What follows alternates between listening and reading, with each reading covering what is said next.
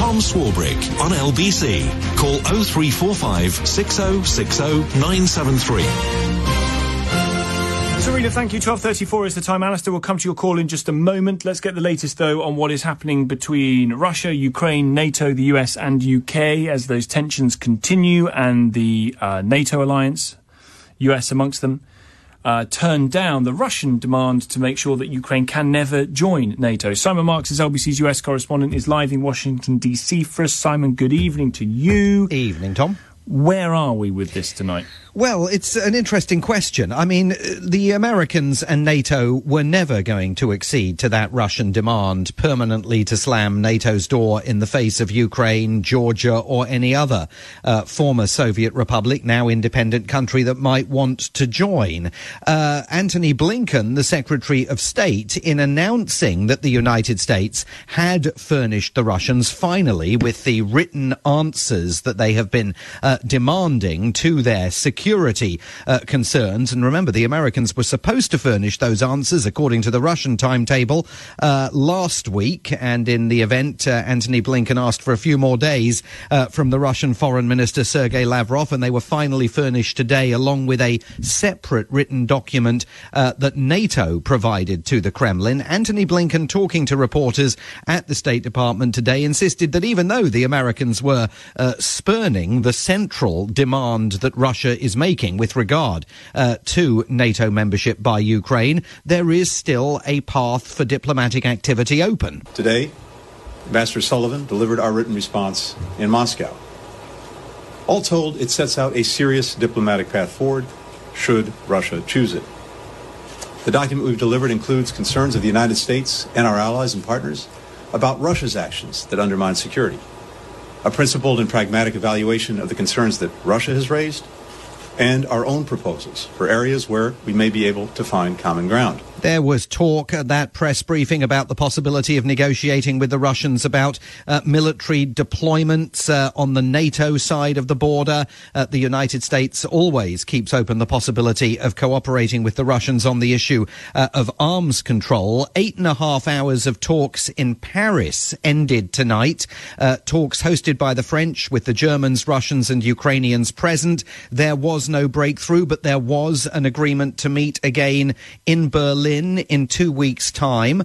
The Deputy Secretary of State, Wendy Sherman, here suggested today that she doesn't think Vladimir Putin is going to want to risk diplomatic embarrassment with the Chinese by invading Ukraine this side of the opening ceremonies of the Winter Olympics. I'm bound to say I hadn't heard that argument being advanced before, but she seems to think that because Vladimir Putin is travelling to Beijing for those opening ceremonies in 9 days' time now, he won't want to irritate Xi Jinping by being caught in the middle of a geopolitical standoff with the Americans as the games get underway. But the difficulty the United States faces is establishing this total unanimity that President Biden insists exists with the country's European allies, particularly the Germans, who oppose the fact that the United States is still shipping 70 tons this week of lethal aid to Ukraine. Javelin anti-tank missiles arrived yesterday. There are more apparently arriving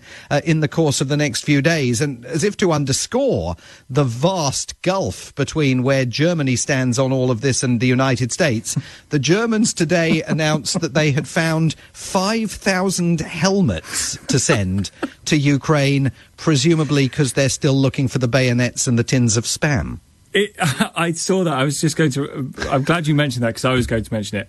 It's almost offensive. And I've seen Vitaly Klitschko, who the boxer who's now the mayor of Kiev, basically suggested that it was offensive. The idea that they would send 5,000... 5,000 is nowhere near enough for the force that Ukraine say that they've got to take this on. And helmets. Yes. I just think... I mean, it is almost as though they were trolling the Biden administration. I mean, there is a real strain that is emerging, no question about it, between this new German government led by Chancellor Olaf Scholz and the Biden administration.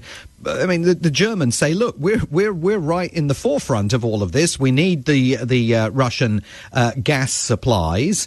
They are clearly nervous about the possibility of having to reimpose sanctions over Nord Stream 2, the gas pipeline from Russia that's delivering if it's completed, will deliver those supplies to Germany. But also this is definitely causing massive tension in the relationship between that new government, new left-leaning coalition in Berlin and the Biden administration. And, you know, talk about total unanimity. 5,000 helmets are just not going to do the job. Can I mention Biden very quickly? I know you brought him up in the context of all this, Simon. This is obviously a massive issue for him and his presidency.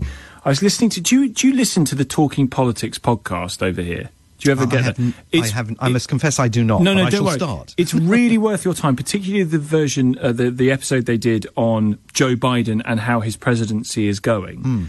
And I'll cut to the chase. TLDR is, I think, what the kids say.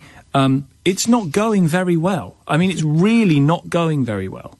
No, it's going very badly. And he is now 10 months away from the prospect of losing control of both houses of Congress. His approval rating is, the best case scenario surveys show that his approval rating is just above 40%. There are opinion polls that show north of 65% of the American public feel that the country is on the wrong track. He's underwater on every major issue besetting the country. Including the all-important pocketbook issue of his handling of the economy and inflation. I mean, here's how bad things are. This is one small measure of it.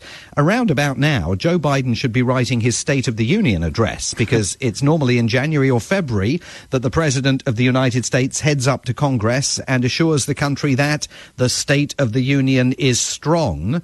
They've pushed it back to the beginning of March because they are desperately hoping that something happens between now and then to turn his fortunes around, so that when he asserts that the State of the Union is strong, it won't look like an absurdist claim under the circumstances against which he is heavily labouring now. And I tell you what it shows me, because we tend to get caught up in the froth of the presidential politics, particularly around election time. But what it's absolutely showing is the power of the president is only as great as the power they've got to do stuff via the houses, and he hasn't got anywhere because he's only one up. Well, and I think it's absolutely the real issue about Joe Biden's presidency that is still confounding to me. He governs as though he's got a supermajority. Yeah.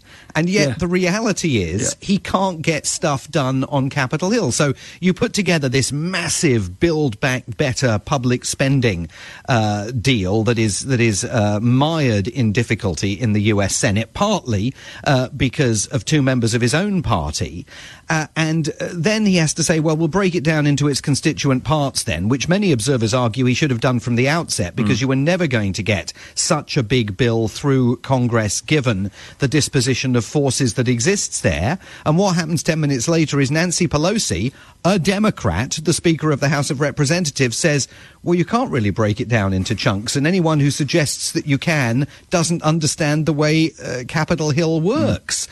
Joe Biden presents himself as a man who uniquely understands the way in which Capitol Hill and foreign policy work, and on both fronts he is just beset with problems. It's really, really interesting time. Simon, I'm really grateful to you. Thank you very much indeed. Simon Marks, LBC's US correspondent, live for us in Washington, D.C. Part of me wants to do more on what's happening to Joe Biden in preparation for the midterms, which are coming this year and whatever. I don't know. You tell me whether you'd want a bit of that. We'll see if we can work it out.